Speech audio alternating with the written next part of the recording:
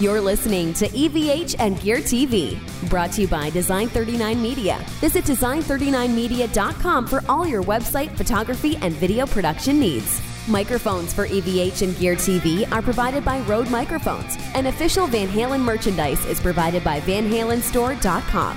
And now, here's your host from Ontario, Canada, EVH artist Eric Broadbent. Hey everyone, it is the weekend. Happy Friday to you all. You're watching EVH and Gear TV. EVH and Gear TV? That's just a private joke. I hope everyone is doing well. We are live, and we'll tell you about that little joke in a moment. But we're joined tonight by Damon Johnson, a guest I've been looking forward to having for quite some time, and has had some friendly conversation just off the air a moment ago. But Damon, how are you doing? Doing great, Eric. This is so cool for me to be a part of this. Thank you for having me. I'm really looking forward to it. Well, we all are. I definitely am as well, but I know a lot of the fans, as I was telling you off the air, I was kind of putting the buzz out there that you're coming on soon, and people are like, oh my God, like there's so many people out there that you know them as the Shredders and stuff like that, and there's a lot of players out there that are very underrated, and you're one of them. I mean, the chops that you have, I know sometimes when I say that to certain guests, they get embarrassed, and I don't mean to embarrass you when I say this, but there's a few players out there like Ian Thornley here in Canada. He's a monster player. And wow, monster. He is. I'm glad you know him. And he has an angelic voice. And I know this will really kind of freak you out when I say this, but Stevie Ray Vaughan, a master player and a beautiful voice. You're in that category as well too, a monster player and a credible voice. So it's nice to be able to talk about both.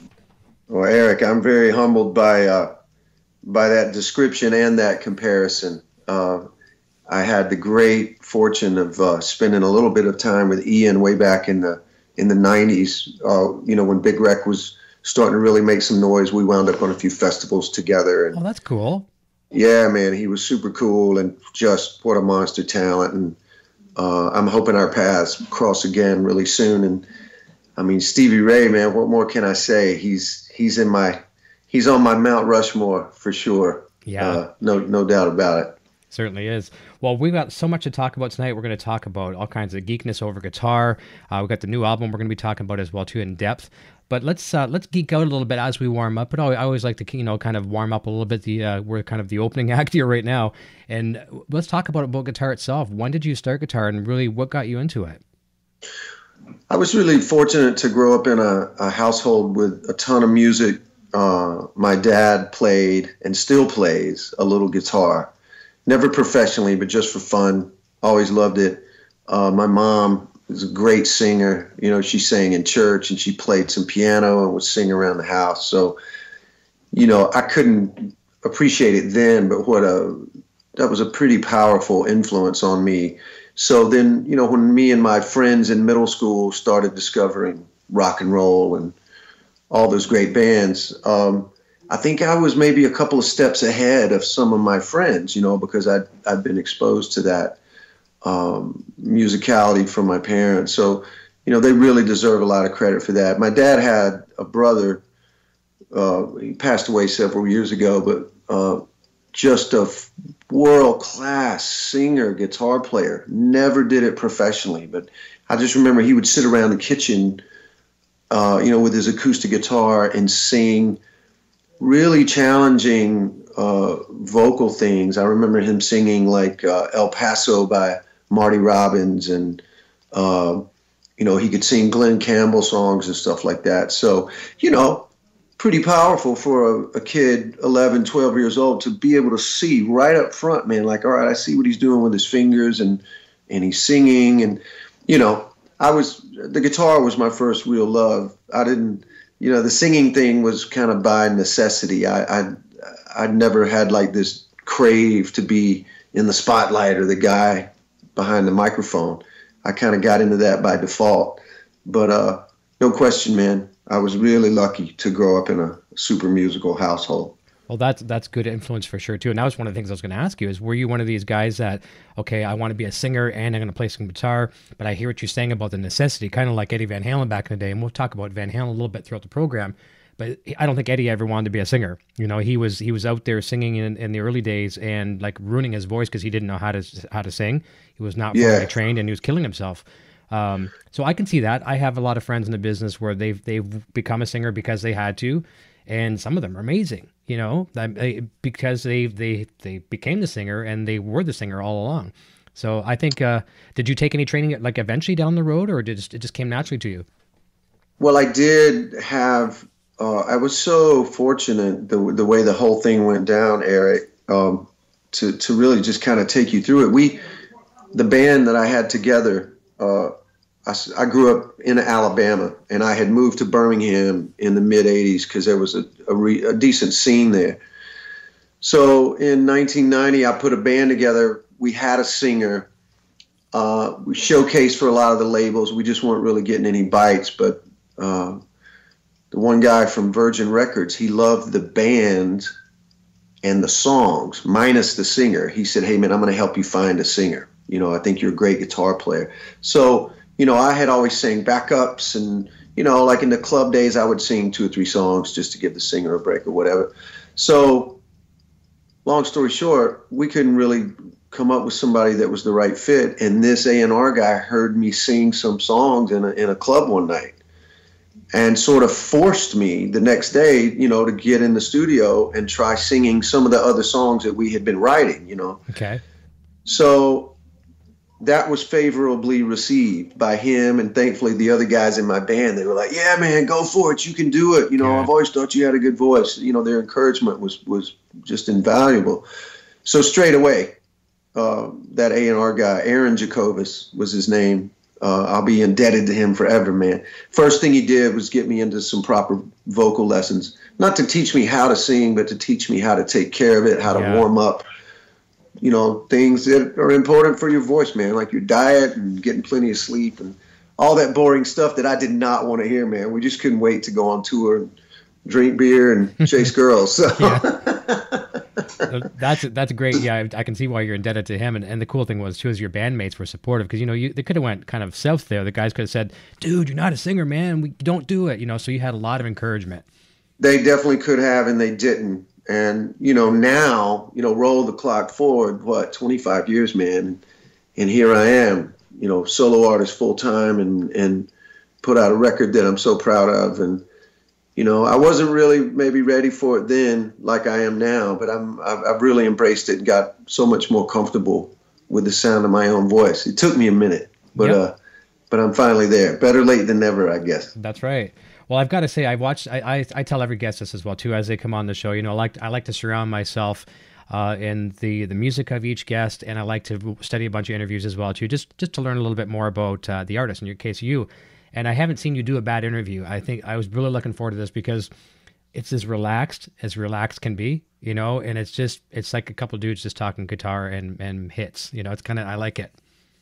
Well, me too, brother. I mean, that's always the best. I think for you've already learned that that's how you get the best responses. That's how you get the best answers. The more it's like just a normal conversation. I mean, I get it. It's probably good that it's later in the day. Yeah. My wife laughs at me. She goes, "When you do interviews and you've had like a couple of cups of coffee, you talk really loud and really fast." Yeah. I get that here all the time. The wife, it's my nature. I'm a fast talker. I've been that way my whole life. And the wife, she's the only one who can get away with it by saying, "You're talking too fast," right? But we'll go to the drive-through, Taco Bell drive-through or a coffee shop drive-through, and I'll say something, and they get it all wrong. She's like, "Why do you think they get it wrong? You're talking like this, right?" And a couple nights back, I had our phenomenal guitar player from over in Peru, Charlie Parra, amazing player. And he was worried about his native, speaks Spanish, and he was worried about his English, and he did phenomenal. And I'm thinking, oh my God, so I speak so fast. Imagine someone who doesn't speak the native English language very well. I'm going to probably really mess him up. But I guess maybe I slowed down a little bit, or he was just so adept to it. But there's no barrier. When you start to have fun, you're relaxed. It's all good. Yeah. Yeah. Well, that's great, man. And credit to our very much smarter than we are wives for keeping an eye on us and just keeping us in line, keeping us in check. That's right. They're always right, and even when they're wrong, we have to give them a pass because they're right more than wrong. Always. Well, Well, as I was sharing with you too, and I know you appreciated this off the air, I was saying that my better half here, Nocturnal Butterfly, that's her name in the chat. She goes, her real name is Sandra Lee. She runs a chat really efficiently, and she'll be sharing a lot of your links throughout the evening as well too, in the chat and in the description. So we've got links to your YouTube and your website and all that kind of stuff. But I was showing you some of your music. Obviously, she knew stuff with Brother Kane and things like that. But so she saw Shivering, which we'll talk about, the new single. Loved it, of course. And then what does she do? She never forms her opinion on the first time she hears a studio track. She goes and she caught one of your videos. It was actually, I want to just follow up immediately after you're playing something acoustic at a club. And she's like, okay, perfect. I love them because you sounded the same, which you proved yourself, basically. When you're on stage, a lot of guys and girls out there, you listen to the album, you're like, okay, that's great. And you listen to them live, you're kind of like, oh man, oof, but that wasn't the case here. So kudos. Well, please give her my regards and tell her I said thank you. Yeah, the whole singing thing, even though I sang throughout the 90s in Brother Kane, the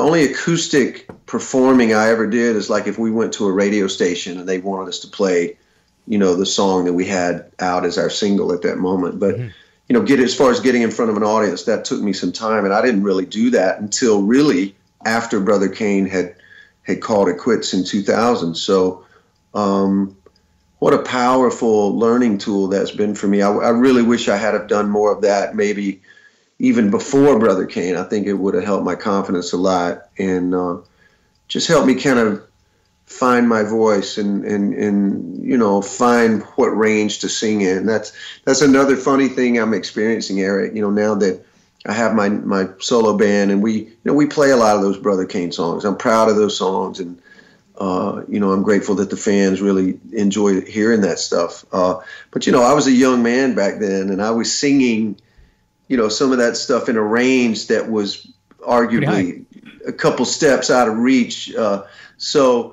But it's fun for me now because it kind of pushes me, to like try and look after myself and stay in shape and keep my endurance up. And so, yeah, man, the whole singing thing, it's like, who knew? I just wanted to be a guitar player. I wanted to be Eddie Van Halen. Nice. I wanted to be Joe Perry.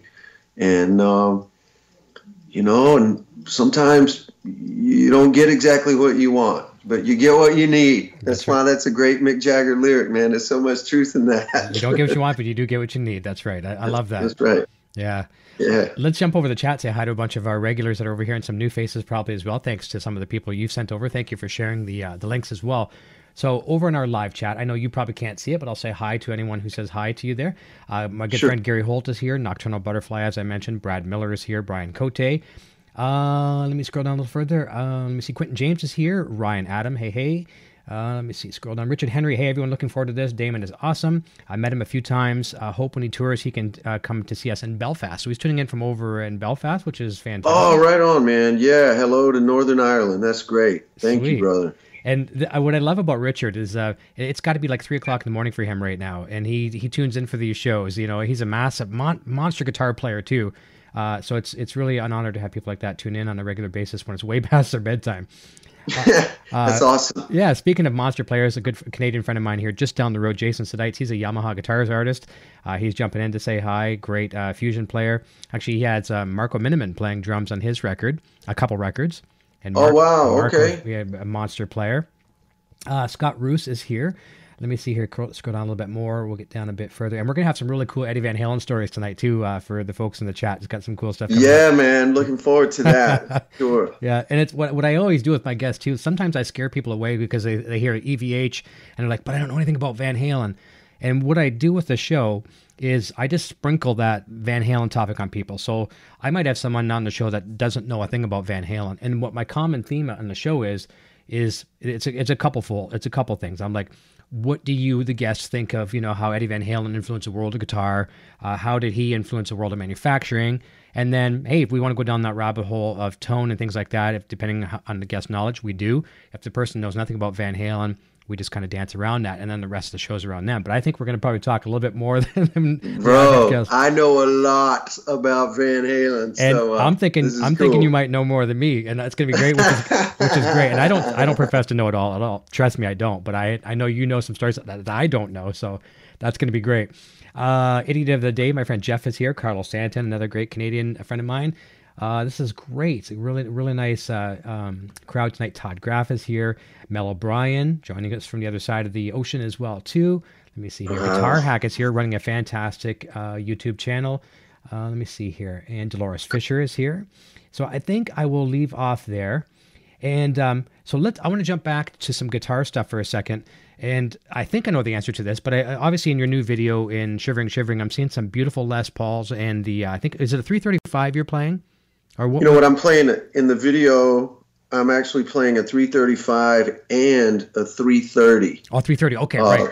Yeah, there's that beautiful Sunburst 330. That guitar is really special for me, Eric. My dad bought that guitar brand new in 1962. Ooh. It's a 1960 is the model year. But so I was born a couple years after that. And, when I played in my very first garage band, that's the guitar I showed up at practice with. And the great story is that when I graduated high school, my dad gave me that guitar that was my graduation gift. And, the Gibson 330 kind of paralleled the Epiphone Casino that the Beatles played. George and John played those in a lot of the videos and a lot of the recordings. So just a special sound, not necessarily the right guitar for a guy that's trying to sound like Gary Rosington or Stevie Ray Vaughan or Eddie Van Halen or Ace Frehley for that matter, but it's the one that I started on. And so I was really, it's actually on the record. I used that guitar on several songs, because it has a very unique sound, certainly too. Usually I'm playing Les Pauls, as you know. So, really proud to get that guitar in the video for sure. That's cool. That's a very sentimental guitar. There's probably a lot of mental mojo in that guitar. A lot of mojo, man, for sure. Isn't it amazing? Like some people that don't get that, and the people that usually don't get the mojo of a guitar is they're new, right? So they don't really they're new to the instrument, and they'll learn over time that, God forbid, if a person had some of their instruments stolen and the insurance company cuts you a check, you go to the store and you buy them again, but that mojo doesn't come with the guitar. Yeah, it's never the same. Well, there's no substitute for just time invested, practicing on a guitar, playing it live. There's certainly a half a dozen guitars that I'm super connected to emotionally, spiritually, for those very reasons. I just put a lot of time in on them. So, man, thank you for asking about that for sure. Beautiful Explorers that you play as well too. Yeah, I've got a mid. It's like an '83 Carina Explorer Gibson. That it's another super special guitar for me. Some of my other heroes growing up were Jeff Carlisi from 38 Special. Okay. And Ricky Medlock, when he was in Blackfoot, he had a Carina Explorer. Now, I came to find out later, because I've become friends with both of those guys, which, so much fun, man, to talk shop with them. But I think Ricky Medlock's was an Ibanez Destroyer. And then the guitar that Carlisi played was like a custom-made Explorer. So they both had envy in their eyes, when I showed them my Gibson Carina. So, man, love that guitar too. I'm glad you checked that out. Yeah, one of the guys, my buddies here that's watching the show, I know he's enjoying two things right now. Guitar Hack, I mentioned his name. Number one, he's a big Kiss fan, loves Ace Frehley, and we do here as well too. It's we talk about Kiss a lot, but he's a massive Gibson fan, and I think he laughs at me sometimes because I've never owned a Les Paul. I've copies, yes. I've had hundreds of different guitars over the years since I was a teenager, but I've never owned a Les Paul, and I do feel that and I'm waiting for the right one. It has to fall into my lap with the right. You got to feel the mojo, right? Yeah. Yeah. But he's a huge Les Paul fan. He collects them all the time, and he's out there he's always looking, but he'll go try one. If it doesn't feel right away, he walks right away from it. He won't take it and say, okay, I'm gonna break this guitar in, whatever. But it has to be right away. But he just got, I think it was a nice Firebird the other day. But did you hear that story about, speaking of how a guitar can change a person, did you follow with that Billy Corgan from Smashing Pumpkins when he had his Strat stolen and it was gone for 27 years?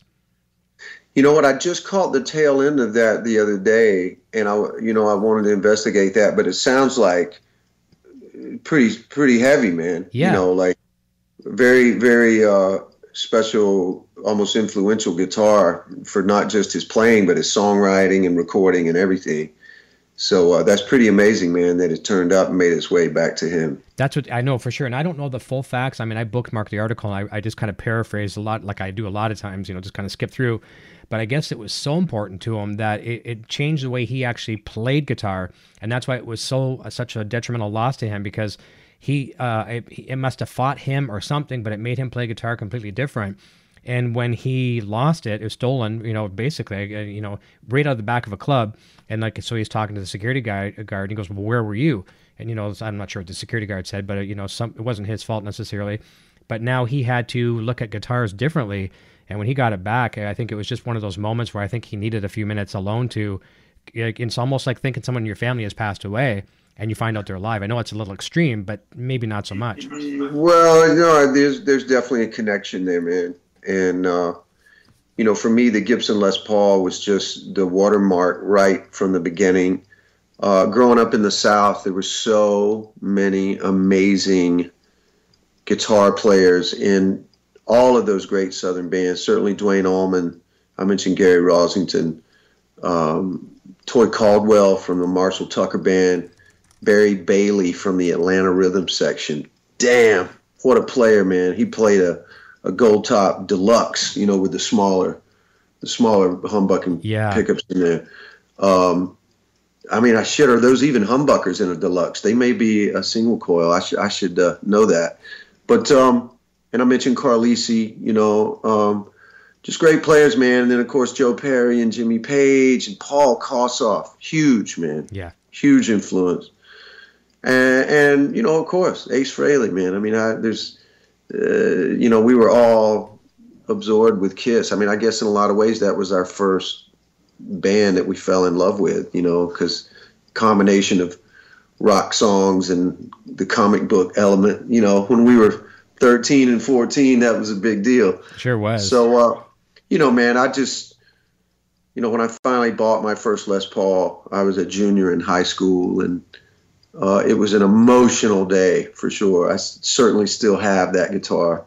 I played it on all the Brother Kane stuff, It's always flattering when people say, hey, man, what was your rig on that first Brother Kane album? And, it was just my old Marshall and that guitar kind of plugged straight in. I think our producer, Jim Mitchell, did a couple EQ things maybe, but that was it. So, look at that. I mean, just that story right there, the journey that one guitar has kind of taken. So that's beautiful. Yeah, I'm a nerd about that stuff, man. I'm a total nerd for it. I have a bit of a term. It's just a term I've kind of coined for people like yourself that can get by with a Les Paul right straight into a Marshall, like slashes like that. I've got some local buddies here too that are just insane. They'll play a Les Paul, maybe a Tube Screamer into a Marshall, and the tone is just insane. I try it and I sound like crap. I call it like an organic rocker. It's one of those things where I'm the opposite, and a lot of guitar players are the opposite, where we have to have our outboard gear to get in our comfort zone and our safety blanket. And so I think that says a lot about people too, that, maybe are they a better musician? I don't know, but they can hear the sounds in their head. They can get it across without, pieces in between. Well, Eric, before we did our interview, I was thinking about that very thing, because I'm not a gearhead to the level that some of my friends are. I mean, I could sit here and name drop for 20 minutes, some of the most well-known guitar players in the world of rock. And these guys are all friends of mine. Mm-hmm. And, they've got extensive pedal boards and channel switching systems and, and more power to them. That was just never a path that I was motivated to take. I guess it's safe to say I've just been a minimalist from the beginning.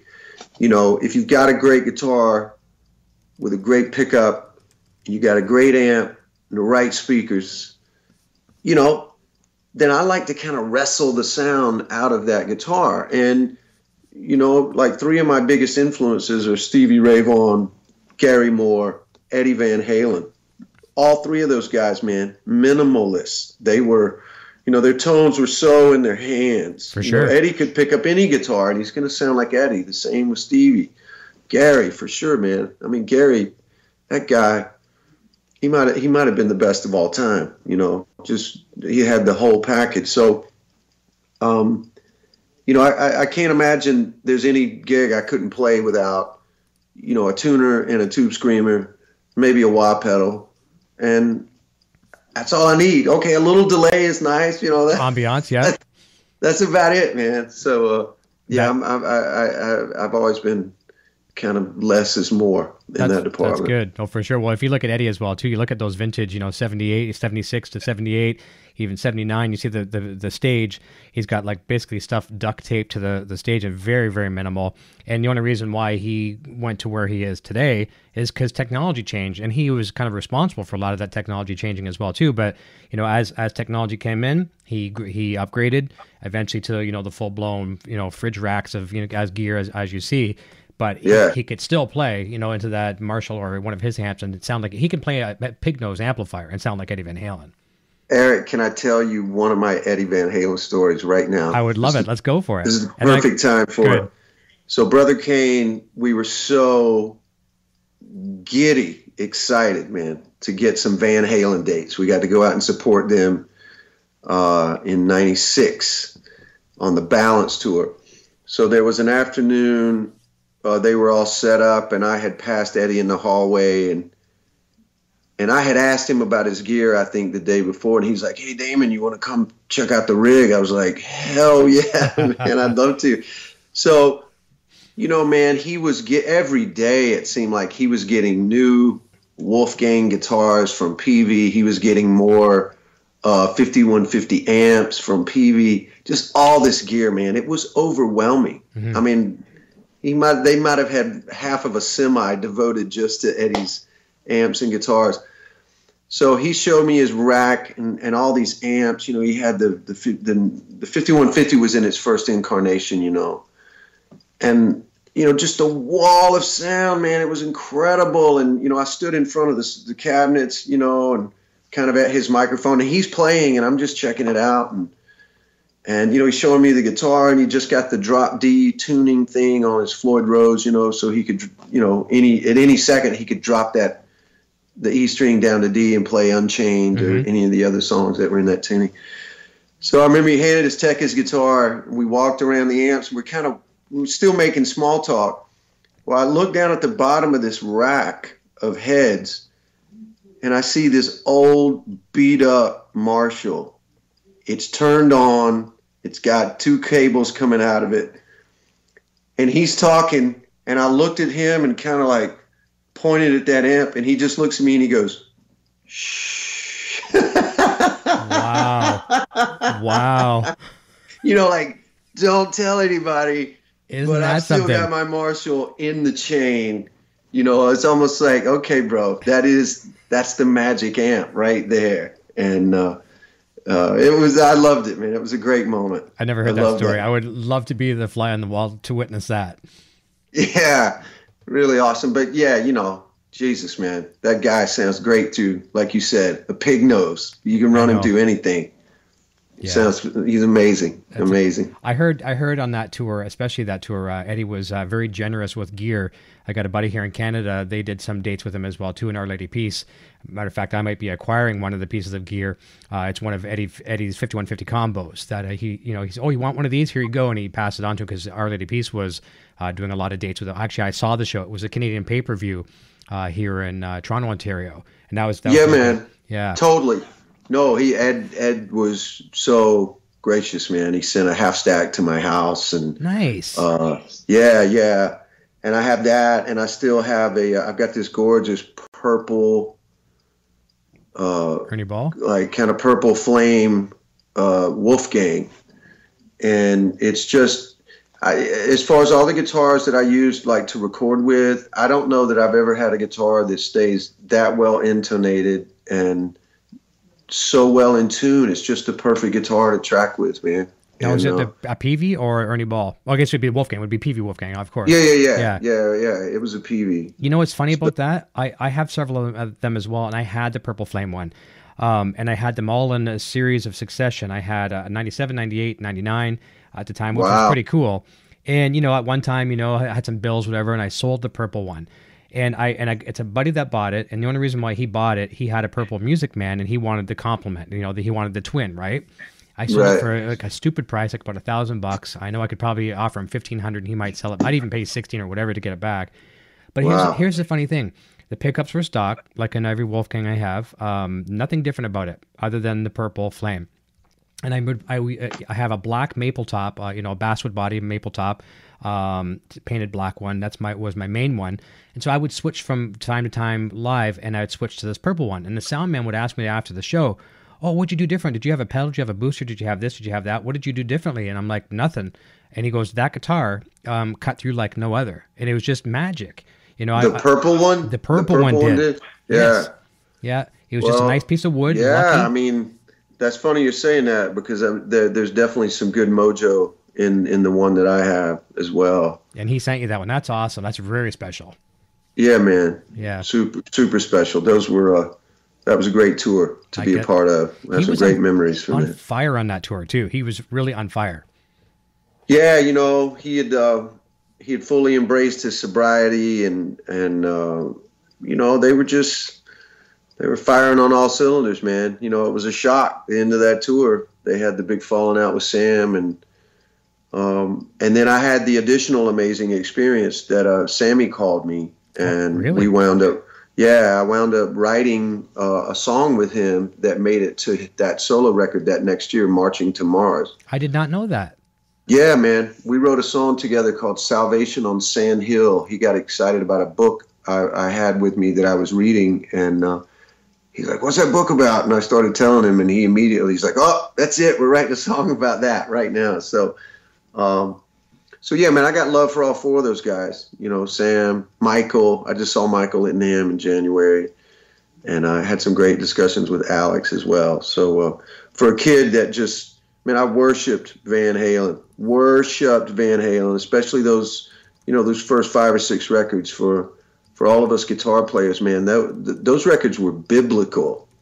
They were. Just there's no heavier adjective. They were biblical, and so to get to be around them and make some small talk, and it's a dream come true for me, no doubt. I guess so. And I apologize too. I didn't get a chance to meet you at NAMM because we were there for 3 days as well too.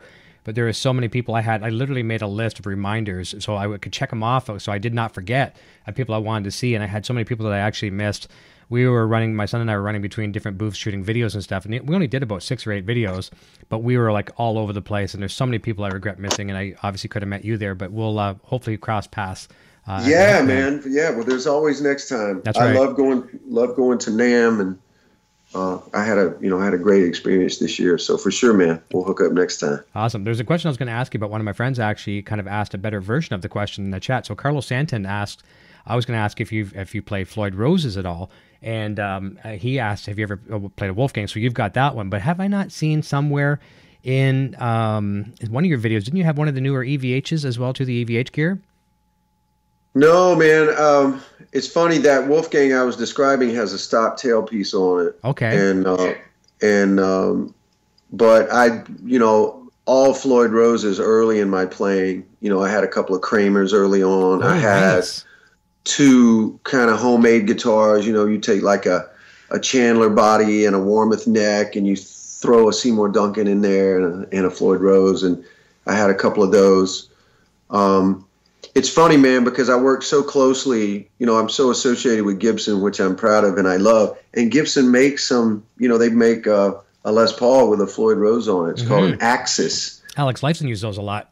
Yeah, and I got to tell you, Eric, I just can't bring myself to, it's hard to get my head around that, Maybe sacrilege, maybe for you as the traditional Les Paul player, maybe? Yeah, but look, I stand next to Scott Gorham, and Thin Lizzy and my time in Black Star Riders. That's what he plays, man. He plays the Axis, and, he loves it, man.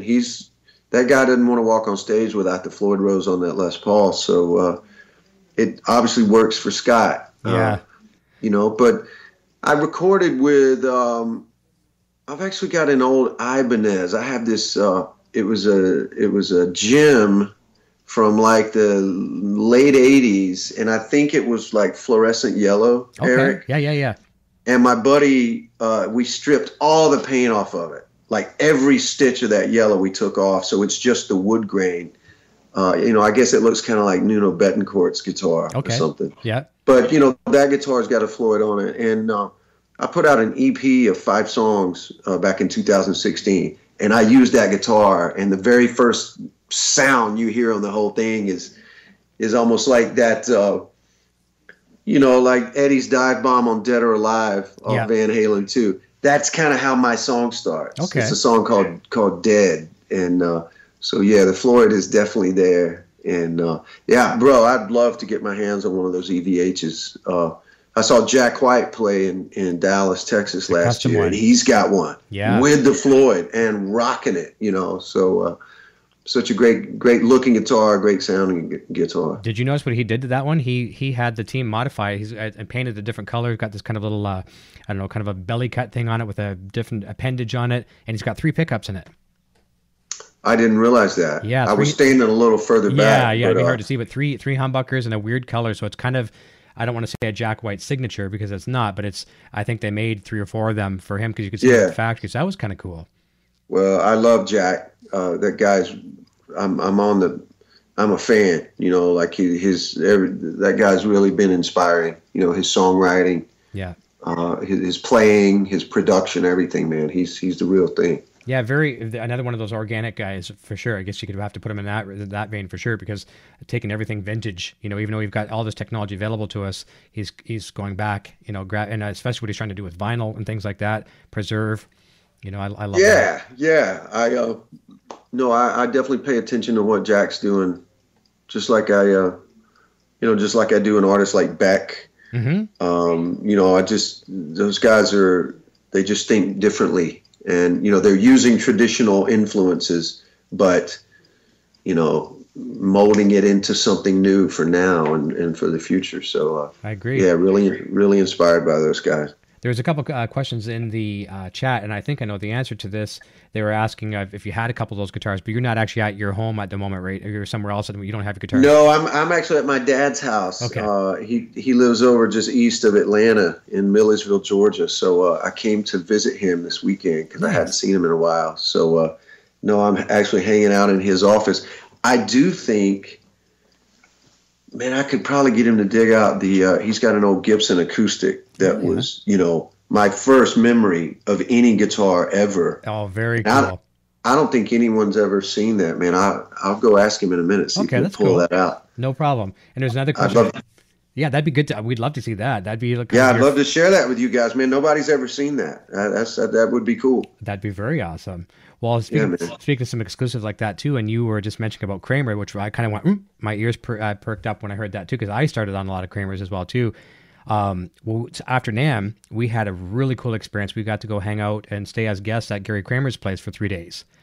And wow. Yeah, he gave us the whole, we did a documentary on him. We did a 2-day shoot, and we got to play the Junior and I were the only 2 people on planet Earth that played the number 1 bass off the line. They started their serial numbers with 10. So, 2000 and 10. So that was the first one. Then they went, I guess, I don't know if they went 20, 30, or they went up in increments of ones. But he told us the story. He says, you and your son are the only 2 people on this earth that have played that bass. And of course, we saw man. all the Travis Bean guitars and then every model of Kramer after, and Gary Kramer's own guitars.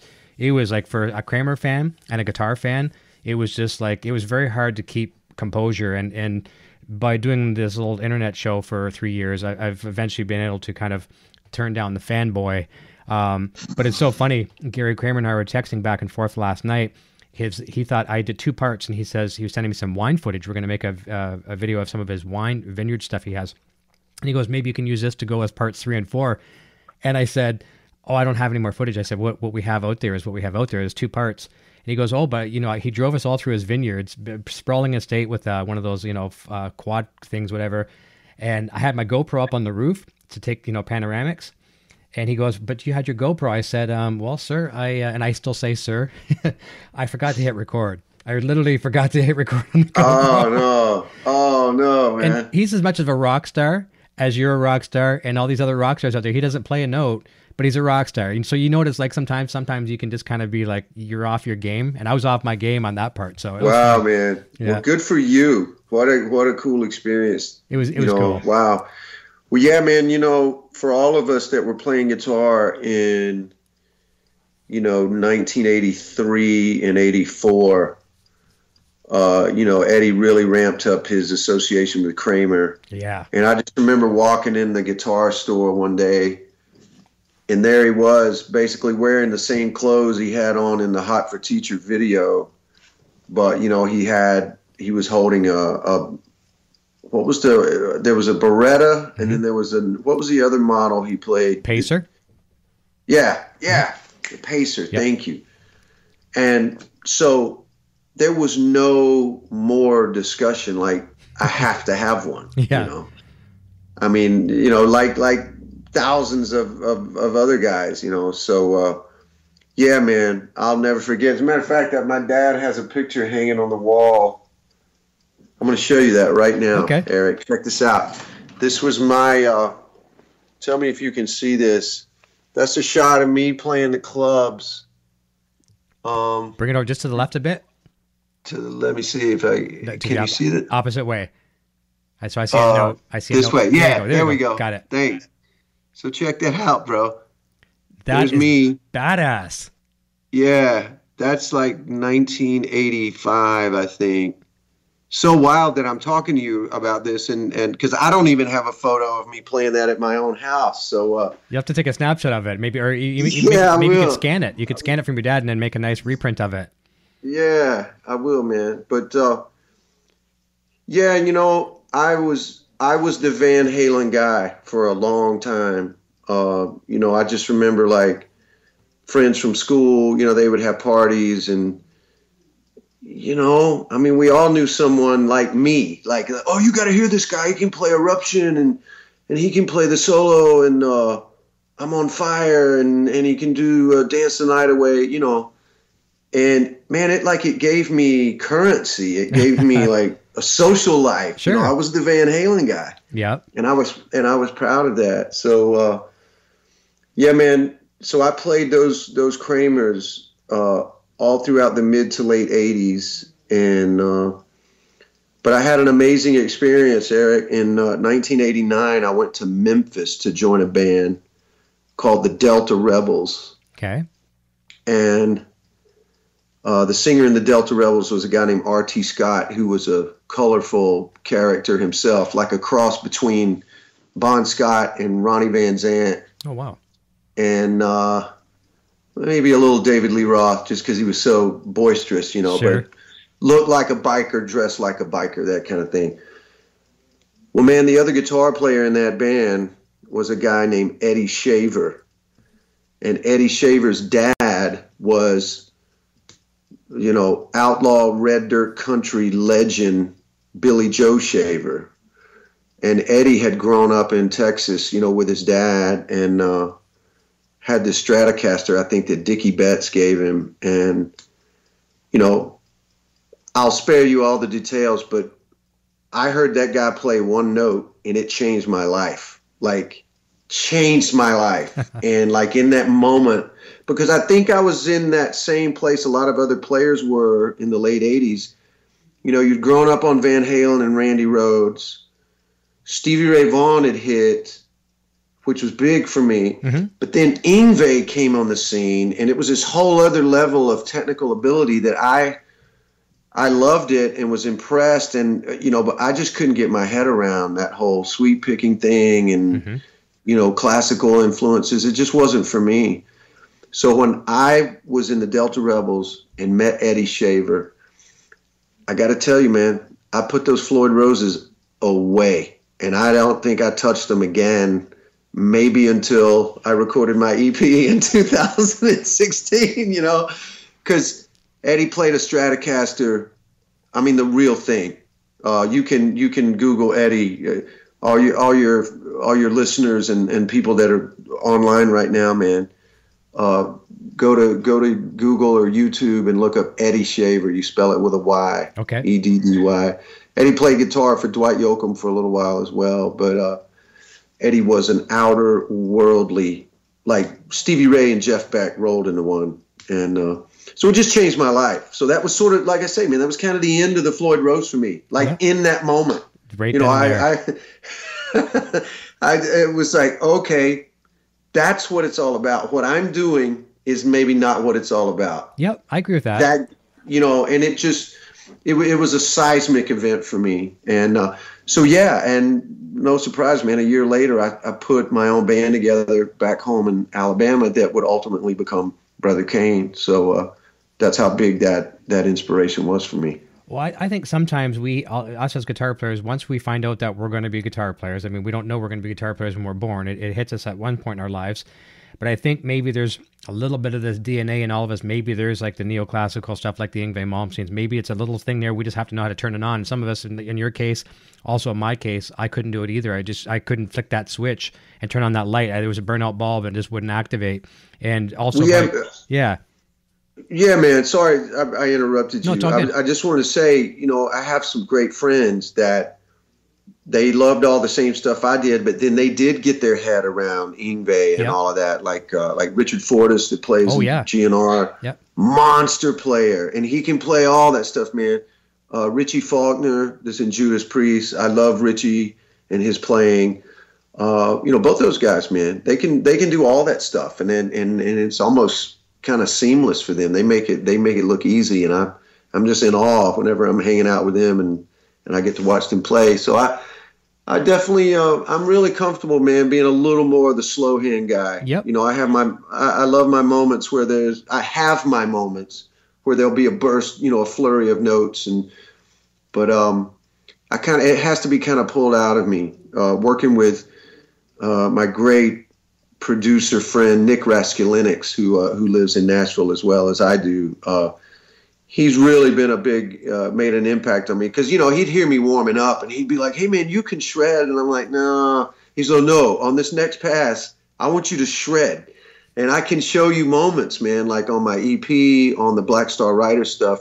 You know, that was totally Nick pushing me. He's like, "Come on, dude, you can burn. Let me hear you eat it up for a second." So it's fun to play like that. It's just not necessarily what I sit around at home. No, of course.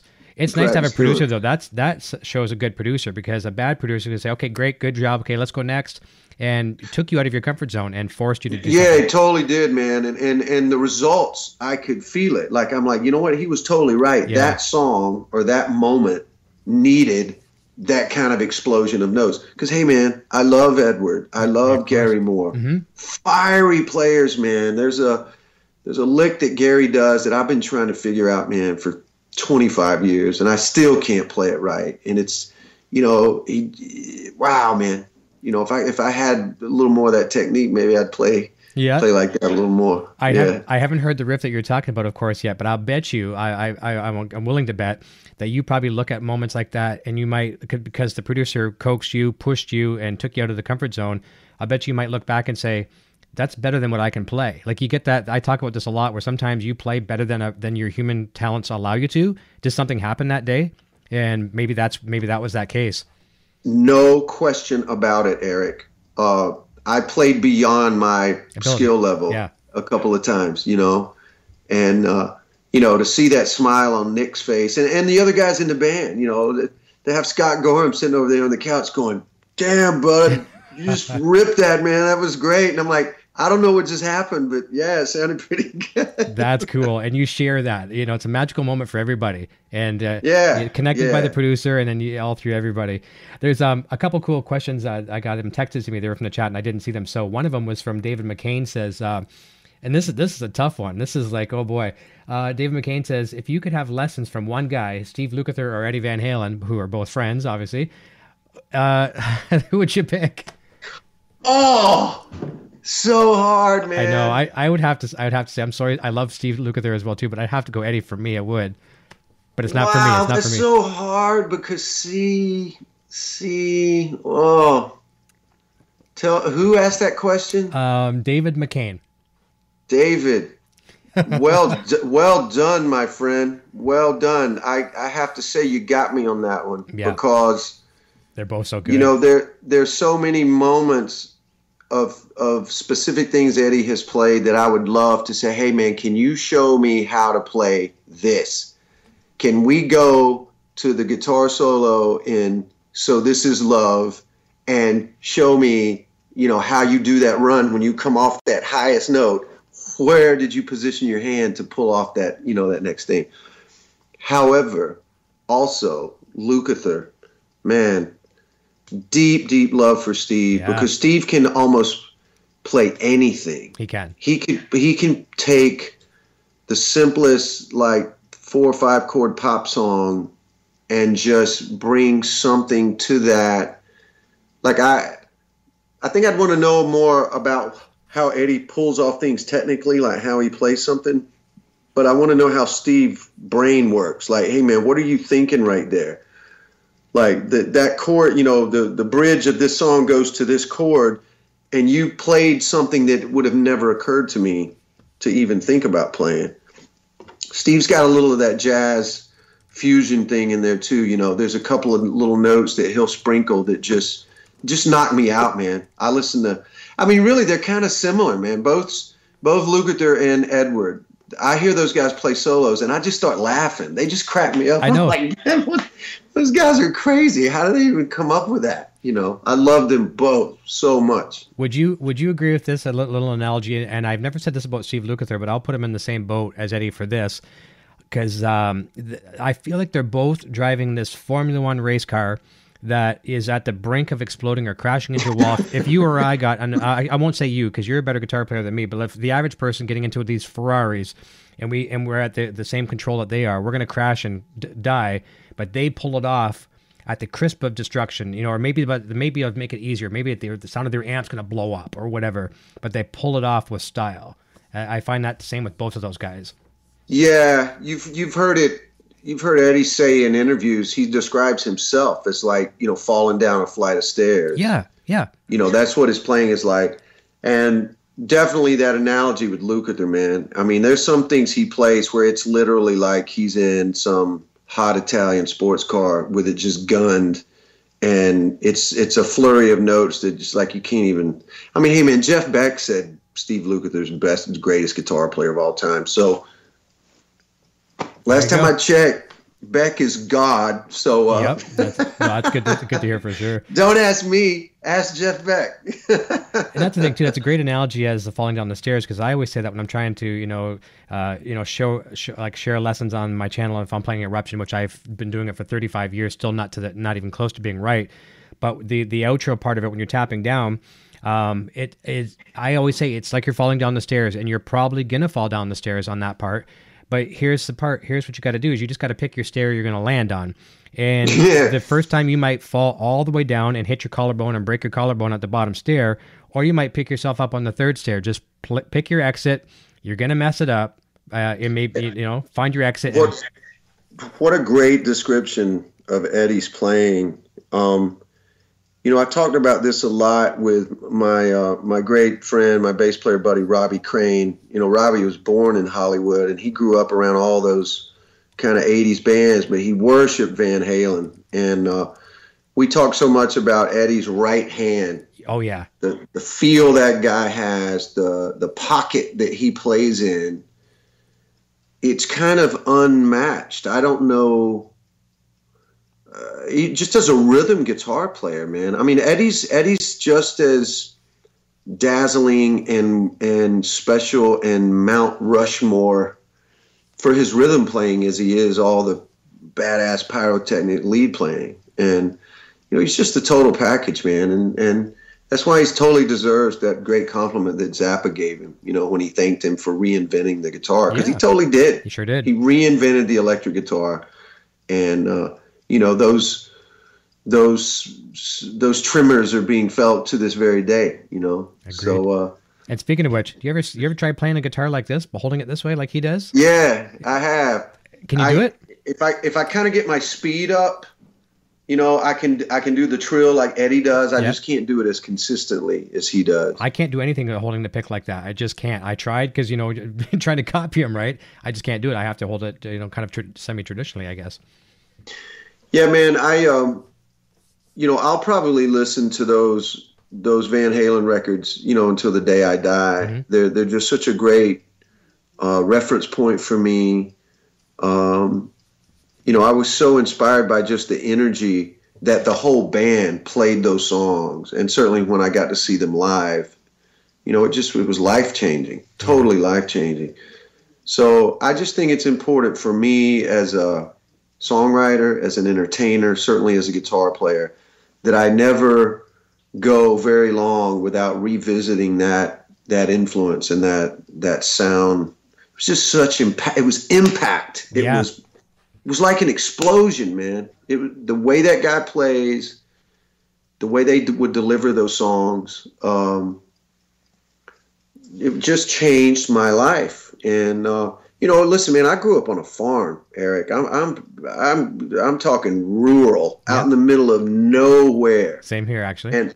And all you had, man, was sports and music and girls, and that was it, man. Yeah. So, Eddie just, it really fed my dreams. It's like, wow, man. It wasn't like, oh, if I could just get out of here. It wasn't like that. It was just like, wow, man, what if I could make a living playing the guitar like that guy, Yeah. And my dream came true, man. I've raised 5 kids, and that's all I've done my whole professional life. And I'm not one of those guys that goes, well, it's all I can do. Yeah. No, I can do lots of other stuff, man. I was going to college and I was going to get an engineering degree. But you chose this. Yeah, man. Oh, and I feel like it kind of chose me. Yeah, like it's really good. I was sort of headed in another direction as far as my school work, and I was going to get a straight job and just maybe play music on the weekends for fun. And music just kept guiding my life and steering me. So Eddie Van Halen has so much. He's responsible for so much of that for me, and I mean that sincerely, man. The guy was just life-changing. That's beautiful to hear, and we share a similar thing in common because I grew up in a very rural community. Your closest neighbor was a quarter of a mile away. So that's as rural gets. And Van Halen impacted me greatly as well too, because we didn't have the internet and things like that. Like, so you go out and play with a stick, or you light stuff on fire in the backyard, whatever, right? We needed some entertainment. But if it hadn't been for Van Halen, I remember these days, and that's how actually my better half and I are together today. I used to bring my mom and dad's 8-track player. It was a portable 8-track player. And it was kind of bad because it was an 8-track player, because I was kind of laughed at for that, where cassettes were just coming out. But nonetheless, it was loud. So I had 8-track on there. I'd walk on the bus wearing a Van Halen jersey and the crazy permed hair or whatever. And I had that too. Did you? Me too. Yeah. I had that. So we got in trouble. I won't share the whole story of how it happened. Yeah, that's a story for another day. But the better half here and we got in trouble on the bus, and our punishment, we didn't really like each other. And we got forced to sit at the front of the bus together for the entire season of school. And eventually, when you hate each other, and eventually now you're cellmates or whatever you want to call it. Right? Wow. So Van Halen had a lot to do with that. From cellmates to soulmates. Hey, I love that. I like that. That's good. Hey, Eric, if you're cool, man, I'm gonna yell at my dad and see if he'll go get that acoustic guitar. Perfect. I would love to share that with you and your viewers for the first time ever, man. Perfect. Why don't you go do that, and I'll read through the chat and I'll say hi to some more. Yeah, give me 2 seconds. I'll be right back. Awesome. Thanks everybody for waiting for the chat. I'm very bad at the chat here. Brian Cote is here. Dolores Fisher, Ryan Adams. Hey, Damon. Thanks for getting me jammed with BSR at Soundcheck last April in St. Louis. Very, very cool. That's nice that you got to do that. Scott Roos says, I love hearing stories of a father passing on the torch or guitar to the next generation. Agreed for sure. I can't wait to see this guitar. Gary Holt, my Crusader Deluxe 2006 model that Gary Kramer got me. And I love that guitar, by the way, too, Gary. Very, very nice. I got to see it at your house. Brad Miller says, every time I hear about stolen guitars, I cry. I had 2 different 65 Melody Makers that were stolen about 20 years apart. That's horrific. Mr. Hellstorm 74, Damon, come back to Kingsport, Tennessee. Some more links from Nocturnal Butterfly. Scott Roos, the only Gibson I've ever owned and still have is an SG. Very nice. Oh, here we go. Do we have it? It's on its way. Okay, good. Yeah, my dad and my stepmom, they just went to retrieve it out of. Oh, that's gonna be great. Out of his other office back there. Yeah, man. I think even though my dad had that electric that we were talking about earlier, that 330, that thing just kind of stayed in the case in the closet. But this acoustic guitar I'm about to show you was always around. My dad would play it every weekend, and he would have some friends over, and like they'd sit around and play Merle Haggard songs or Glenn Campbell songs, and like rockabilly stuff. Eddie Cochran, things like that. So it was, this guitar has been in my memories my whole life. That's amazing. Yeah, very indebted to it for sure. Awesome. Thank you. Yeah, I'll tell you about that. Thanks. So thank you so much for that. Check it out, man. Oh, check wow. This out. This is probably an early 60s Gibson. He's got the tension off the neck, because off the strings because he hasn't been playing it. But you can see what kind of super vintage, and I forget the model number. I think they call this an 001. Okay. It was the model number of it. I know it's kind of hard to see it. Here. What do you think of that guitar, Hack? I would be remiss if I didn't show you these little marks right here. Can you see? Bring it down a little bit. I saw them. Yeah, I see them there. Yeah, see them right there on my fingertips. So my dad loves to tell this story as he was sitting around with his buddies playing the guitar one time, and I was like 1 year old, maybe 2. Mm-hmm. Probably 1. And trying to get, wanting to reach up and touch the guitar, like, give me the guitar. Sure. Is how he tells the story. So when he would not acquiesce and give me the guitar, those are my teeth marks, Eric. I bit the guitar out of anger that he would not give it to me. Oh, man. Now, how priceless is that story? Oh, it's priceless. Yeah. Who else are you going to have on here that can tell a story like that, bro? Nobody, but I can see it. I can picture it. I can picture that determination because I've seen, I've got kids. I've seen them do some crazy things out of, like, okay, I'll show you, but that is awesome. So yeah, you cut your teeth on, you cut your teeth on guitar. I literally cut my teeth. I love it. Well, I appreciate you letting me share that with that's a treat. I got to tone down the goosebumps, and I know a lot of people are feeling that as well too. It's very emotional. That really can kind of paints a story. And speaking of painting a story, in just a couple moments, because we're past the 10 o'clock hour now, I want to make sure we talk about the most important thing today. Well, that story of your life and your dad and everything like that is the most important. I'm sure you'll agree with your record being second. So we'll get into the record in a moment. But there's a question from, just beautiful stories. Rich Stellman says, question, please. Ask Damon about the Damn Yankees album he wrote and recorded that didn't get released. No, I didn't even know about that. Yeah, man. 2000, Brother Kane had ended. I was writing some songs, not sure what I was going to do with them. Maybe put out a solo record, maybe. But I was really so frustrated with the business. I pretty much, I can tell you that probably wasn't going to happen. So the Damn Yankees were about to make a third album. They had the green light from Columbia Records. Their A&R guy was the legendary John Kolodner. Okay. And you remember Kolodner from all those videos, man, in the 90s, the Aerosmith videos and so many others. Kolodner had heard those songs that I just mentioned. He had gotten a tape of these ideas because he asked for them. He asked what I was doing. Well, he winds up playing them for Jack Blades. And then Jack and John Kolodner called me one day to say, hey, Tommy Shaw has just acquired the rights to the name Styx. They had just parted ways with Dennis DeYoung.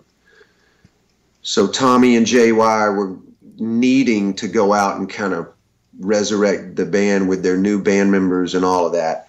So Tommy had given them his blessing to bring in someone else to make the Damn Yankees record.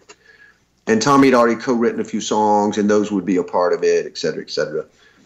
I go to Santa Rosa, California, where Jack lived, where the whole band was rehearsing. Ted Nugent was already really familiar with me because we had played dates with him and Brother Kane. He was a huge supporter of not just Brother Kane, but of me and my songwriting and my singing and guitar playing, all that stuff. So yeah, man, we spent about 3 months together all total. We wrote some more songs. We went in the studio and tracked everything. And kind of the not so sexy end of the story is like we got the mixes back, and I think everyone was kind of underwhelmed. Oh. You know, everybody got them, and it was just like, well, okay, well, this is good, but is it great? And if you're having to ask yourself, is it great? It's probably not great. No, you feel it before there's any consensus in the room. You'd all feel it unanimously. Yeah. So that was kind of it. And by that point in time, you know, the guys everybody was starting to ramp up their other activities. You know, Ted had to go back and be Ted Nugent, and Jack had Night Ranger commitments, et cetera, et cetera. And, you know, man, it was a great experience for me. I run into all those guys from time to time, and it's always a good hang and, hey, how you doing? And, you know, no ill will, nothing like that, man. It just didn't come together. And, you know, really, man, that's their band. You know, Damn Yankees is Jack and Tommy and Ted's band. So, you know, if they ever want that stuff to come out, that's totally up to them. They probably won't, because I don't know that, you know, to put out that stuff now, it's like you're going to need to promote it. And everybody's busy. Yeah, I look at that as integrity. I really do. I think that's integrity on all you guys' parts. The fact that, you know, some bands could say, you know what, it's not our best, but let's slip it out. We'll get a couple bucks. We'll sell some merch and some, you know, blah, blah, blah. But you didn't. Yeah, we didn't, man. Yep. And, you know, definitely several things that I loved on there. There's a song that Jack and I wrote that he wound up putting on a solo record of his called We Are the Ones. Really cool song. And then there was a song that we wrote with Ted that he put on a solo record. And, you know, some of those songs have turned up in other places. So, yeah. That's the Damn Yankee story. Tell your guy thanks for asking. Okay, that's well, cool. Good question. And there's a question from Ryan Adams. He says, question for Damon. I see you're doing VIP signings at your solo shows. Any chance of the super VIP for a chance to jam at a tune at Soundcheck again? Wow. I've not considered that. That's wow, man, what a great idea. You know, that's not out of the question. This has to be, you know, this whole kind of season right now is me truly ramping up my solo performing career properly, you know, for the first time ever, really. So, you know, maybe down the road, that's something we could get into. I know we did that in Black Star Riders. We had a mega VIP thing, man, where the fans could literally jam a song, you know, with the band. That's pretty cool. And, maybe we can do that, man. That's fun. Yeah. And I'd have to probably polish up on some other songs that I haven't played in a long time, because that happened with the BSR stuff. You know, somebody would come in with some obscure Thin Lizzy song, and we'd have to figure it out. Oh yeah, quickly. Yeah.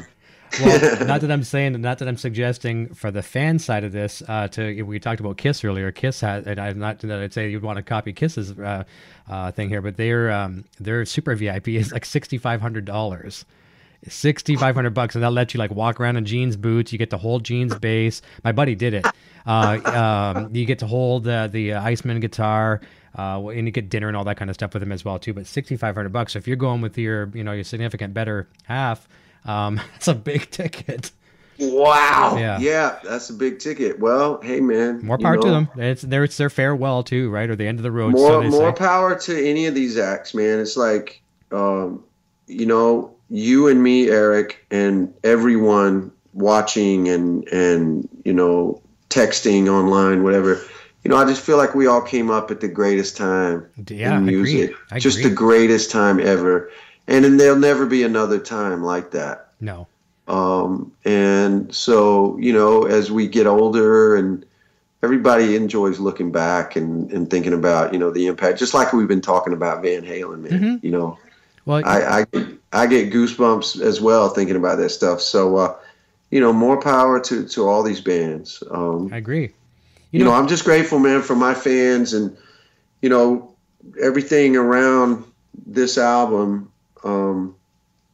There's a newness to it. Even though I've recorded solo stuff before, it's never had this investment, shall we say. This, not just an emotional investment, but a really focused kind of plan. You know, we're going after this, man. We're playing coast to coast, and more dates are coming in, and you know, I think I'm going to be busier in 2019 than I bargained for in the beginning. And so, that's a good thing, though. That is a good thing. And let's do this. Let's take the last 20 minutes of the show here, and let's kind of paint a picture for the fans.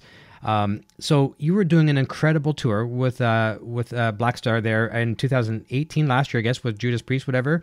And coming off of that, you're kind of like, okay, well, where am I going here with my career, whatever? Why don't you paint that picture, and let's go right through the record, what led up to it, and where we are now with it.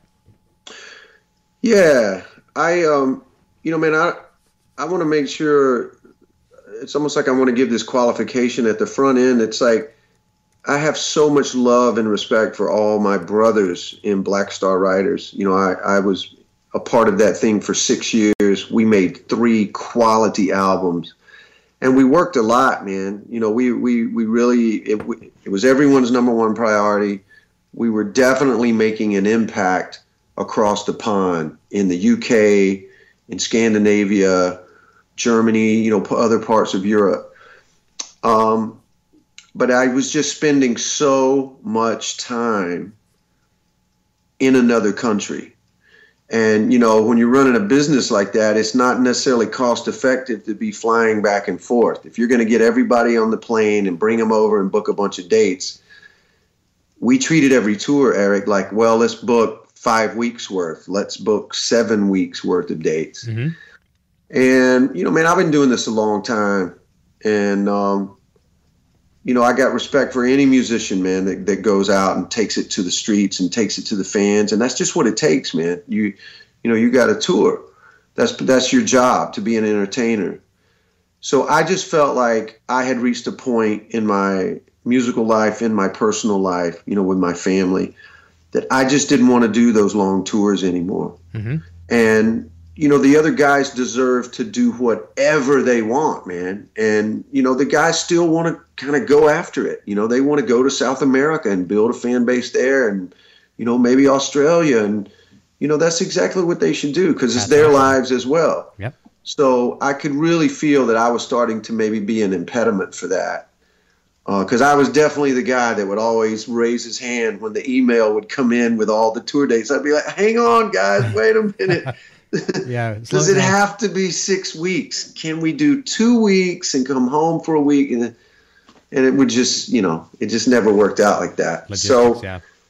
You know, the Judas Priest tour was big because we did, man. That's what we all wanted, is an opportunity to play in North America. No better platform than to be out there with our friends, legends. Yeah. Rob Halford, Glenn Tipton, you know, Ian Hill. And we love Richie and we love Scott. Mm-hmm. And so it was the perfect place for us. And I don't know, for lack of a better description, Eric, I just felt like I woke up one morning on the tour bus and I says, you know what, I feel like I've done this long enough. Mm-hmm. And I was sitting on this new record.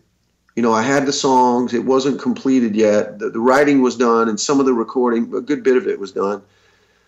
You know, and I talked it over with my family, and I said, hey, maybe this is the time. Maybe why don't I go be Damon Johnson? I can revisit all this music from my career, from my resume, write some new stuff. I got a good record right now to kind of launch it with. And so that's exactly what happened, man. That's what we did, and that's what we're doing. And so far, we're having a great time, man.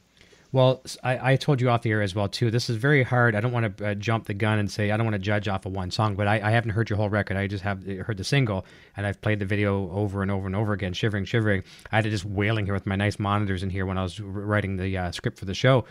Awesome. And I was loving it.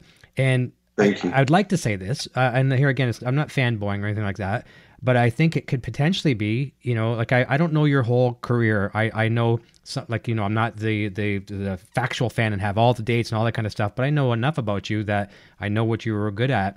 And I think this could be one of the best things you've ever done.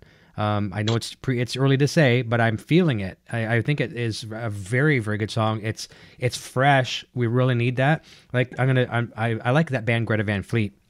They're getting a lot of heat because, you know, they sound like Zeppelin and stuff like that.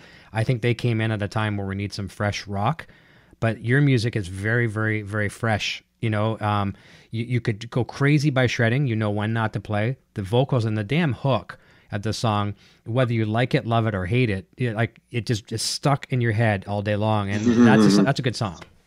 Well, thank you very much, Eric. And you know, I feel like the music I'm making is new music with a classic sound. You know, I'm still kind of treating my song sonically the same way we did in Brother Cane. You know, there weren't a lot of bells and whistles, man. We were just guys writing some songs and firing them up through amps and drums and lay it down, man. You know, we tried to get good tones out of the amps and make the drums tune great and just good, pure sounds, nothing mechanical or synthesized or whatever. Nothing against bands that do that, man. Right. We just, you know, I've definitely worn my influences on my sleeve my whole life. So what I can tell you about this record, I don't know if it's the best thing I've ever done, but it's the purest thing I've ever done. Every song I love.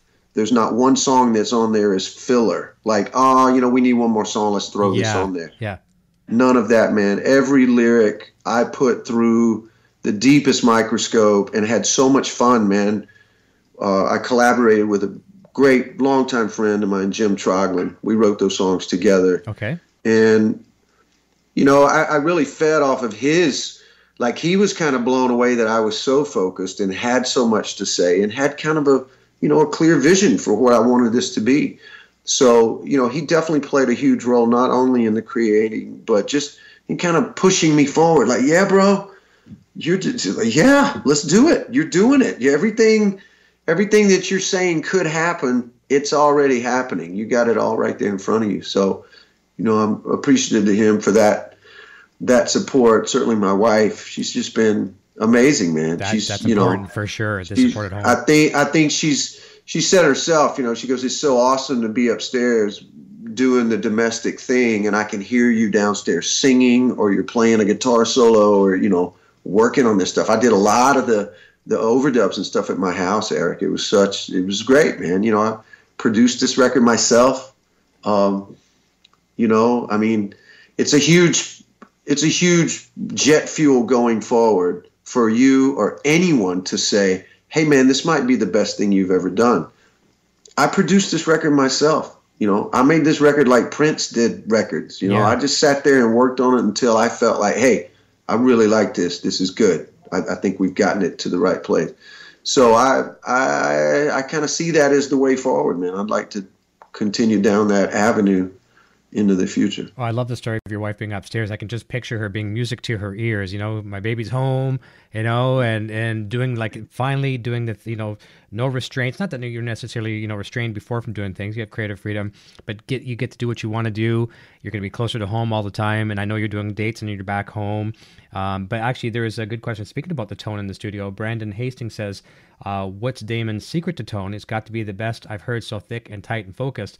Do you take any mental approach to when you play guitar and when you record? Is it just don't think about it and it'll happen? No, man. Brandon, thank you for that, buddy. It's funny, man. I read our boy Eddie Van Halen talking about recording guitars. He's like, look, man, take an SM57, put it on the cone of the speaker. If you don't like the sound that's going to tape, move the microphone.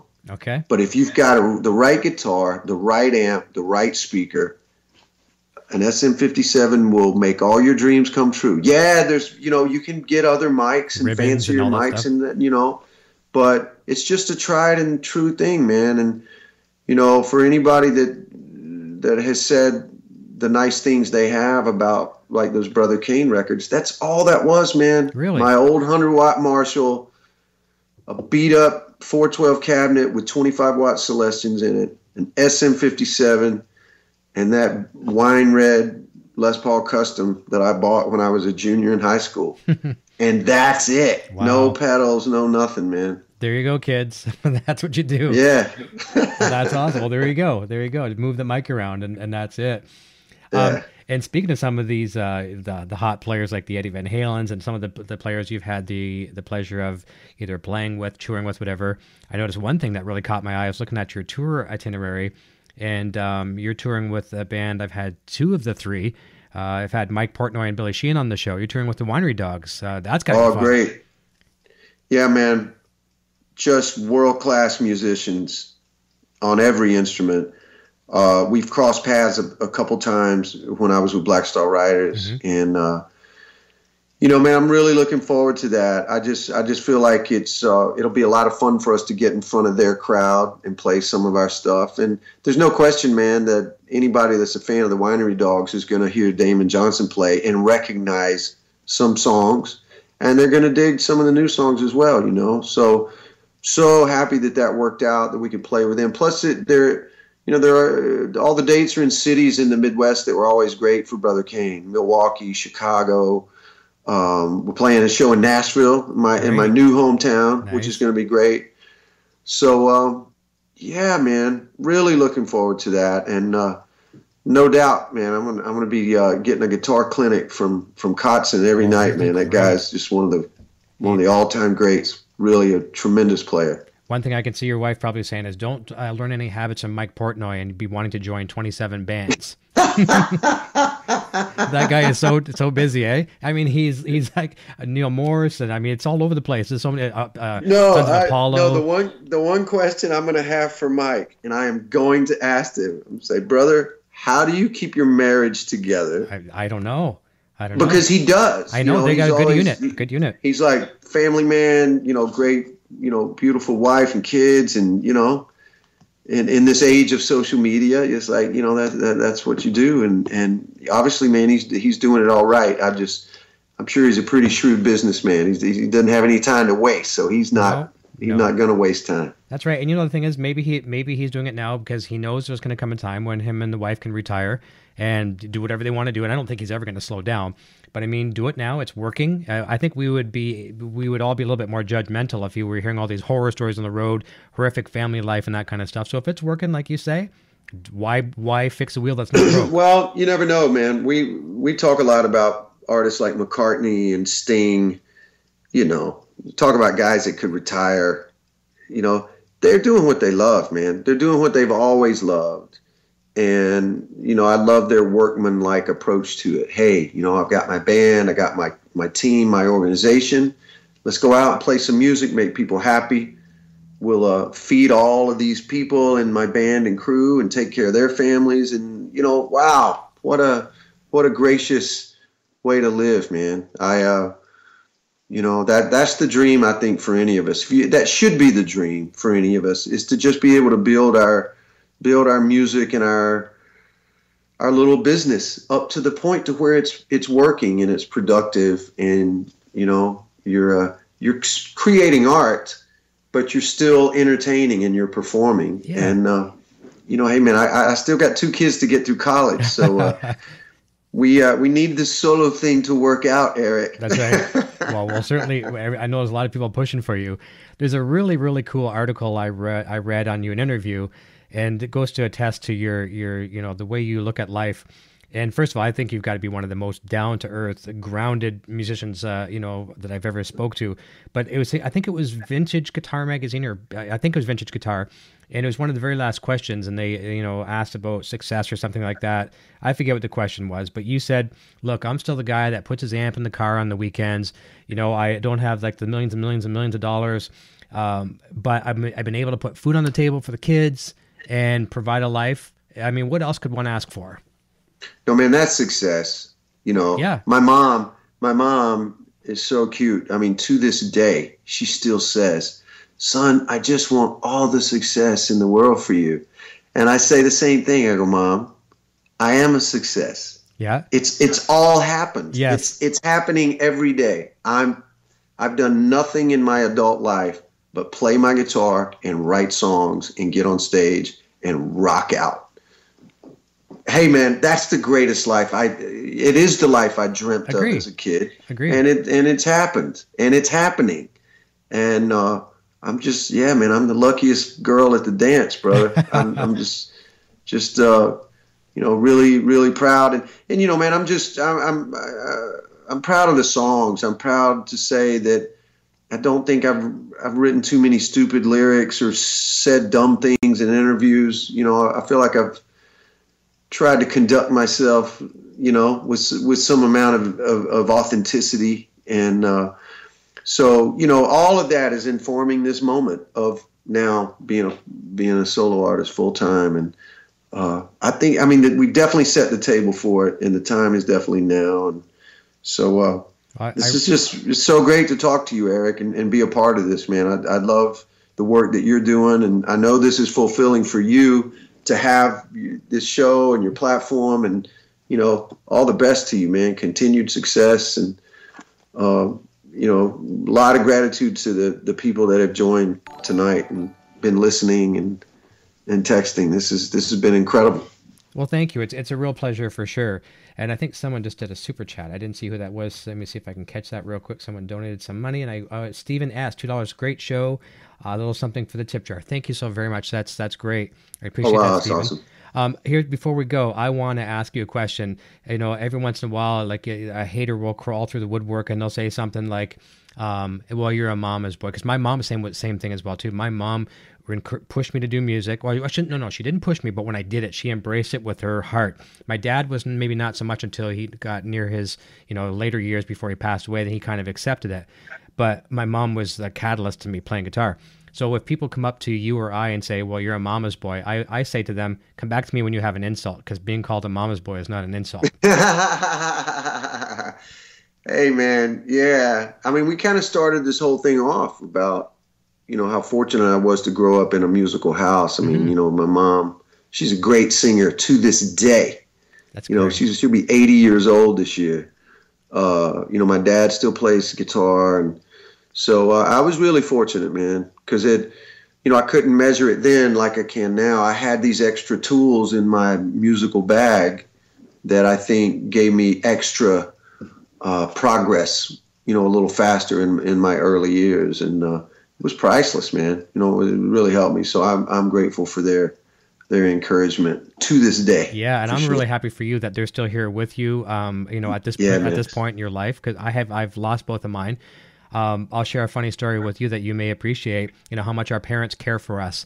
My dad is my mom. We lost my mom first, and my dad passed later in life. But as my dad was getting older and he was getting dementia, he knew how much I loved Eddie Van Halen. But when he started to lose his brain power, he confused Bruce Springsteen with Eddie Van Halen. So he would clip out an article, and he'd call me up from the retirement home. Hey, Eric, I've got another article for you. And I used to say, Dad, that's not Eddie Van Halen, that's Bruce Springsteen. And I'd be saying it so much that it got to be too much. So I would just stop saying it. I'd go collect them. So needless to say, at one time, I had the world's largest newspaper collection of Bruce Springsteen articles. Yeah, that's priceless, man. That's what a great story. Yeah, parents are the best. Story. They're the best. You reminded me, before we go, I have to tell you my other big, important Van Halen story. It was important for me. Let's do it. We were in San Francisco playing that amphitheater, and the tour manager comes by and says, hey, Damon, the brothers want to see you in the dressing room. And I was like, the whole band? And he's like, no, just you. So I go down there, and there's Edward and Alex in their dressing room. And Alex goes, hey, Damon, thanks for coming down here. We're having a discussion. And we're not so sure if you should just be the lead guitar player or if you should just be the singer and get a guitar player, because you sing great and you play great. But if you think about the biggest bands of all time, most of them have frontman guitar player. And as Alex is talking, Eddie's got this really frustrated look on his face. And he finally just goes, shut up, Al. He goes, Damon, don't listen to him. He goes, I told him. I said, Al, have you ever heard of anybody named Jimi Hendrix? Have you ever heard of Stevie Ray Vaughan? Have you ever heard of somebody named Kurt Cobain? And as these guys are talking, I'm kind of leaned back against the door, and I'm stepping outside of this scene, looking down on it like, oh my God, man, if my buddies from high school could just see me right now. It was so almost having a fight, almost having a fight in a way. Yeah, like they were kind of scrapping. And, you know, their intent was pure. Sure. And, you know, and Al was great, man. Al was always coming out and checking us out. And, you know, he loved our songs. He loved those songs that we wrote in Brother Kane. So, but that's one of my favorite memories, man, is those two guys like arguing about me. Yeah. You know, they're having an argument about Damon Johnson, whether he should front or sing or do both. Isn't that something? So Eddie won. Eddie won that argument because here I am, man. I'm going to do both forever. Not too many of us on this earth can say Eddie and Alex had an argument of where we should go in our lives. What a way to close out the night. That is I did. Insane. Yeah, there's one last question here. He asked a couple times, and I don't know the answer to this. Mr. Hellstorm74 says, please ask him how Scott Rockenfield is doing. You know what? I haven't talked to Scott Rockenfield in quite some time. Scott and I did a great record together, a band, a side project, Slave to the System, which I am proud of to this day. I totally endorse that record. So many badass songs, great lyrics, great arrangements, great production by Kelly Gray. I think those songs are going to get a remaster and possibly repackaged and put out with 2 or 3 songs that have not been released before. Wow. That's how much I love that record, and really did great work with Rockenfield, man. What a great drummer, and just the easiest cat to work with. He was super flexible, and, you know, anytime I'd have my weird songwriter, you know, issues, like, well, should you play the hi-hat or is it the ride cymbal? He would play them both. He'd go, tell me which one you like, man. You know, he's like that kind of guy. So, yeah, man, really proud of that record and those songs, for sure. Mr. Hellstorm, thank you for asking that question because that was a great answer and something I didn't know about. So that is really, really cool. So the record drops the day before my son's birthday. My son's birthday on March 9th. On March 8th, the record comes out? Yeah, man. Memoirs of an Uprising on Double Dragon Records. March the 8th. It will be everywhere. It's exciting, man. There's the 3rd track from the album just hit today on all the streaming platforms. So you can still pre-order the record on iTunes. If you're on Spotify or Apple Music or any of the other streaming services, you can hear 3 songs right now. Shivering, Shivering. Dallas Could Have Been a Beatdown, which I ripped off Steve Lukather's guitar solo for that. Thank you very much. Great. Yes, I even told him so. I emailed him and told him. He loved it. And then the 3rd track hit today, Making Peace with This Wicked Beast, with some Stratocaster on it. So, yeah, man, Stellar. Check them out. So if I have 2 facts correct, one, if you pre-order now, you get Shivering, Shivering immediately. Yep. Okay, and red vinyl available in limited quantities as well, too. Yes, that's on my website. Thank you, Eric. DamonJohnson.com. Got this gorgeous vinyl package, man. Red vinyl. I don't think we're going to do another repress of that. So limited, very limited. We got a few of them left, but about to put it in order for just the regular black vinyl as well. But having a great time, brother. Really excited for these tour dates coming up. My band is first class. It's an honor to play with these guys. All friends of mine, longtime friends from Nashville. Jared Pope on drums, Tony Nagy on the bass, and Tony Higbee on guitar. We are making a joyous noise, man. We can't. And we're trying to get to Canada as we speak, man. Great. I'm working on some things to get up there. I love the Great White North. Always got great interaction in Canada. It's certainly nice back in the 90s with Brother Kane. So look for that, man. We're going to try to make that happen. That will be phenomenal. I'll look forward to that for sure. But listen, I just want to say thank you from the bottom of my heart. I know the fans here in the chat are very appreciative. This was a wonderful sit down, relaxed, really fun interview. I think you really got your head on straight. I'm a big fan. I'm a bigger fan now. But most importantly, you know, this was a time that you got to spend with your parents this weekend. So thank you so much for taking time out of family to spend it with us as well, too. It's been Eric, it was my pleasure, man. Continued success to you, brother. This was special. I got to show off that Gibson acoustic. That was neat. that's been in my memory since I was a kid, and I got to show off those teeth marks. My dad's going to get a big kick out of that. There was a question earlier, and we'll wrap up with this. I forget who, Nathan Madden, I think it was. Do you know the wood type of that guitar? Was it rosewood on the back and sides, or? You know what? I really don't, and I'm so proud of my relationship that I have with Gibson. Mm-hmm. I've thought about this before, and I might even do it this weekend, is take this guitar back home with me and just take it down there and let the guys give it a once over and tell me about it. Tell me what year it is, what the top is, how the bracing is.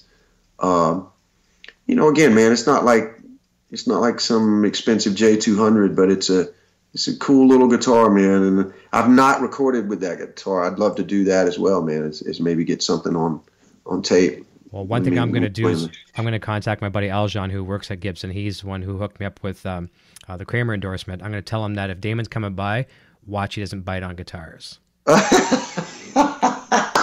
Watch those teeth. Well played, Eric. All right. Well played, brother. Listen, my friend, I'm going to say goodbye to you off the air. This has been an absolute pleasure. I cannot think of a better way to warm up a weekend than to sit down and talk guitar with a great individual like yourself. Thank you so much. Everyone, thank you so much for joining in tonight. I know I didn't get a chance to say hi and ask everyone the questions in the chat, but we appreciate you more than anything. We hope you have a wonderful weekend. Come on over and hang out with us again on Sunday afternoon at 3 o'clock as we welcome Johnny Lee from the UK over on the Helix Hour. For a 60-minute show, we'll have some fun guitar hack. Thank you so much, Thrash and Metal Riffs. There, so many great people here that make this thing possible. And just like in rock and roll, if you don't have an audience, you're speaking to nobody, and you're the best. So I'll say goodbye to you off the air. Everyone, rock and roll. We'll see you real soon, and until next time, cheers. Hey, EVH Gear TV and Eddie Van Halen fans. If you are like me, you find the time to read books difficult. Why not have it read to you? Grab one of 3 critically acclaimed Van Halen audiobooks like Van Halen Rising by Greg Renoff, Running with the Devil by Noel Monk, or Everybody Wants Some by Ian Christie, available right now from Audible. Sign up for a free trial with 0 obligation to get any one of these 3 audiobooks today. You can cancel if you wish after your trial membership expires and keep the book. There are many other great titles to choose from as well. Links in the description below, but just remember audibletrial.com/EVHGearTV. Click the link below and go grab your first free audiobook. Thank you for listening to this edition of EVH and Gear TV. This episode is being brought to you in part by VanHalenStore.com. Shop VanHalenStore.com for the largest selection of official Van Halen merchandise and memorabilia. Be sure to check out our website at EVHGearDiscussion.com for more updates and follow us on social media.